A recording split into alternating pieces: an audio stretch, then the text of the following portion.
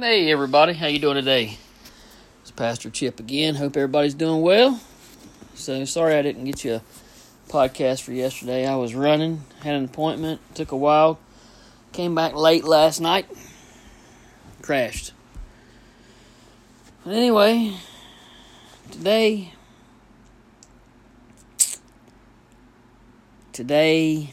I'm going to talk about something my mama used to always say. Mind your own business. Anybody ever hear anybody say mind your own business before? Your boss, your brother, your mother, your sister. Nobody ever said mind your own business to you? Well, see, the disciples, they've been out fishing. This is after Jesus has died, and they were on the Sea of Tiberias. And Jesus pops up, like I said, after the resurrection, and comes out there to them, and they're all elated to catch some fish to come to shore. Jesus is walking and talking with Peter. Can you just imagine? I mean, can you imagine? To me, it's just, I don't know. It's just, I'm thinking, these guys, they lived and walked with the giant, with Jesus Christ himself. They had it all at their fingertips. They went to the first seminary of Jesus. The first seminary of Jesus. Discipleship 101 at the Heavenly Institute. I mean, it just don't get any better than to be in the class of 11 in the year of the crucifixion. Can you imagine? I mean, these guys are learning, interning, doing everything at the hands of Jesus. Walking on the beach after the resurrection.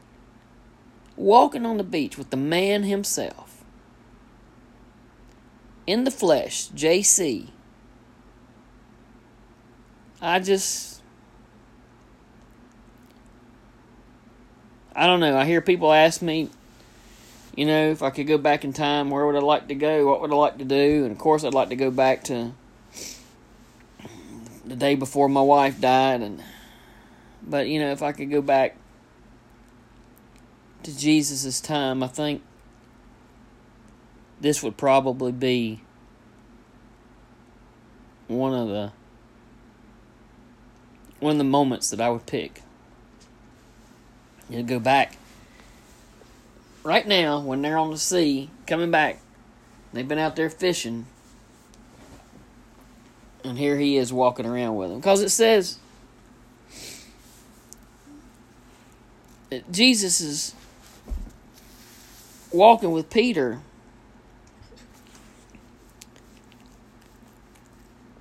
and walking along the beach, and then he says that Peter says, turning around and saw the disciple whom Jesus loved following.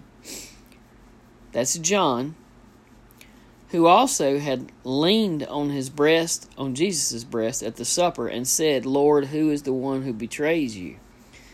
So John is writing about himself, and he says that Peter turned around and saw me, is what he's essentially saying. And Peter, seeing him, said to Jesus. Now remember, John and Peter were the left and right hands of Jesus. And Peter turned. Seeing him, he said to Jesus, "But Lord, what about this man?" Because, see, Jesus had just finished telling Peter how he was going to die. What was going to happen to him. And then Peter says, "What about this man?" It's like, you're grounded because, you didn't come home in time, and you and your brother were in the car together, and you turn and say, "What about you? What about him? He was with me." Or people get in trouble with the police. Well, what about him? He was there. He pushed me out into the crowd, or he carried the stuff I stole, or whatever. And you know what Jesus says to him? He says, "Mind your own business. It ain't none of your business what I do." That's what he said in Chip Ritchie's interpretation. But what the scripture says is he said to him, "If I will that he remain till I come, what is that to you? You follow me. Don't you worry about what I do with John. You worry about you. You follow me, and everything else will take care of its own." So then, you know how gossip starts. Then the saying went out among the brethren that this disciple would not die. Yet Jesus did not say to him that he would not die, but, "If I will that he remain till I come, what is that to you?" If I deem that John is to walk the earth until I come again, what is that to you? Well, for anybody out there that's wondering, all the disciples pretty much died a horrific death, except for John. John was actually boiled alive in the Colosseum in front of the emperor, and it didn't kill him. He was protected. God protected him. And the emperor was so mad that he couldn't kill him that he had him banished to the Isle of Patmos, where John wrote the book of Revelation. And then John died an old death of natural causes. He's the only one to live and die of natural causes. Everybody else was martyred. But here's the amazing thing I'm trying to get to. I talk about him walking on the beach. Or, John wrote it, the book of John.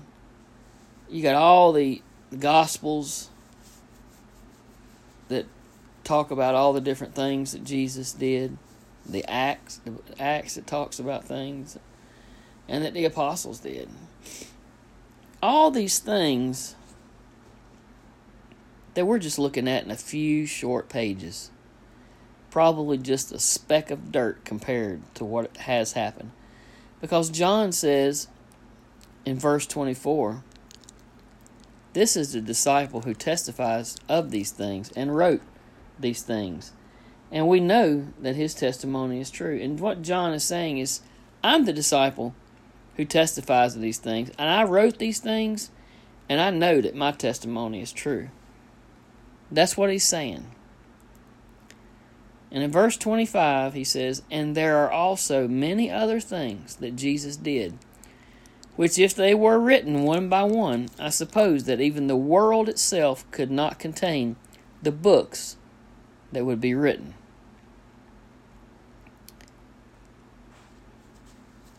So can you imagine?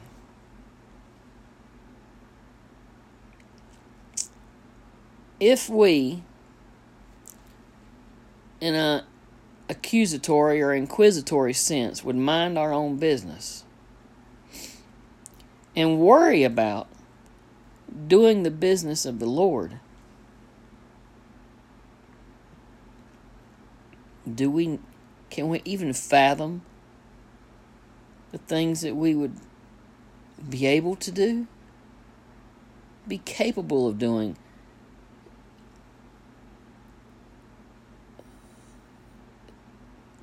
The witnessing we could do, I've talked about our politics and our politicians, and isn't that funny? I just thought about the word politic. Sounds like a tick, right? And a politician is a politic, and a tick is on a dog. They're a bunch of bloodsuckers, aren't they? They're sucking us dry, getting paid in Washington and not doing much. Wouldn't it be something if we all just worried about ourselves and doing the work of God? Not worry about the person that turns their back on God, that chooses not to go to church, or the ones, you say, oh, you see them, they were in church on Sunday, and look, they're out there at their party barbecuing and having a beer. If we didn't worry about all those things and minded our own business, I wonder if when we get to heaven, our book that's written about us would be able to contain all the things that we've done.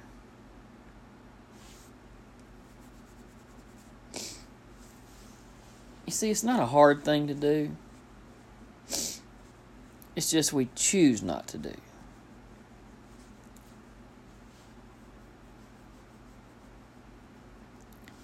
What do you do in your life that sows a seed and sets an example for someone? Because they may never have the chance to repent, to change their mind. They may have a hardened heart. A friend of mine just had someone die and said that just 6 months ago, they heard him say that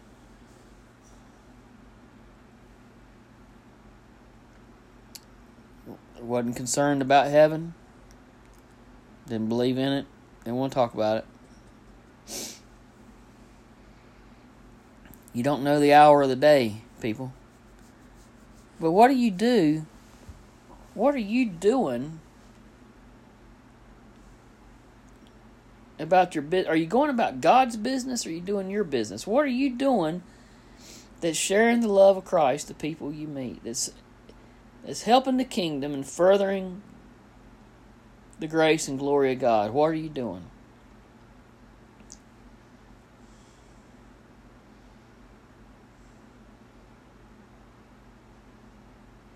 Everybody has a story.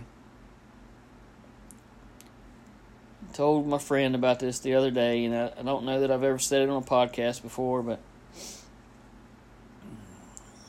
when I was little, well, first of all, most of y'all know that my dad and I had a strained relationship, and I don't know why. But they drug us to church every Sunday, every Wednesday, and every Sunday night, and anytime something was going on when I was a kid. If the doors was open, we was sitting on a pew. I just don't know why. My dad was a deacon, but I don't recall much about a deacon's life in our house.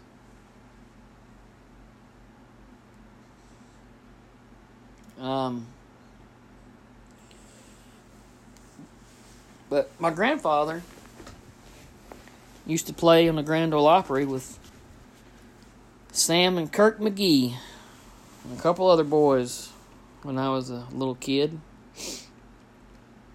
And I remember we were in Nashville one time, and we were walking down the street because we'd been to the old Grand Ole Opry, the real one, not the new one. And I remember some guy sitting on the side of the street asking my dad for some money. And my dad said, I won't buy you any money. I won't give you any money. But I'll take you in this in this bar. He was sitting right outside a bar. He said, I'll take you in there and buy you some coffee and whatever. And the guy said, yes, sir, that'd be fine. And I probably wasn't 2 or 3 years old. And I remember my dad setting me up on that bar. I remember the squeaky wooden floor. I remember those brass footrails, the stools people were sitting on. I remember the spittoons on the floor. I remember my dad setting me up on that bar. I remember the big mirror behind the bar. And I remember him buying that man a cup of coffee. I'm not sure what else he bought him. But I remember that man thanking him. And my dad and I leaving. And you see, my dad could have walked on down the street and turned his head and not said a word to that man.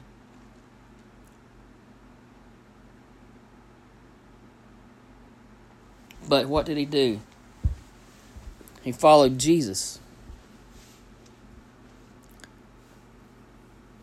He didn't get into the business of the man being an alcoholic.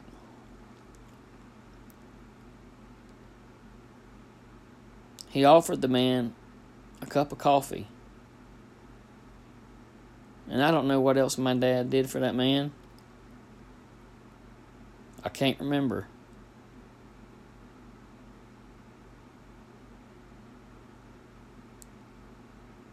But you see, that memory is with me 50-something years later.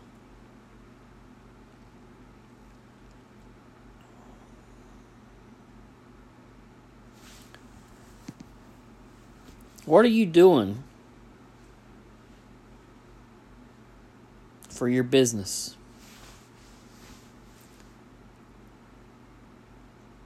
Are you worrying about what your neighbor's doing? Your friend, your brother, your mother, your politician?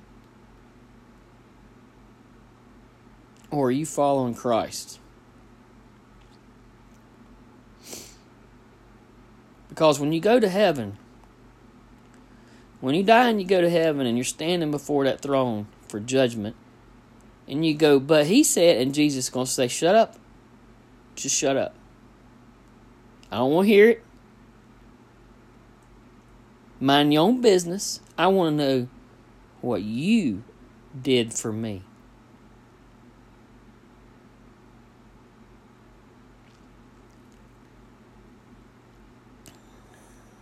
And maybe when they break open your book to look at your life, it'll be running over with the deeds that you did for Jesus with the time that you had on this earth. I hope that they don't open it to a blank page. And this is Pastor Chip. God bless you. I love you. Pray for me. Pray for our world. Pray for our country. And everyone be safe and be blessed.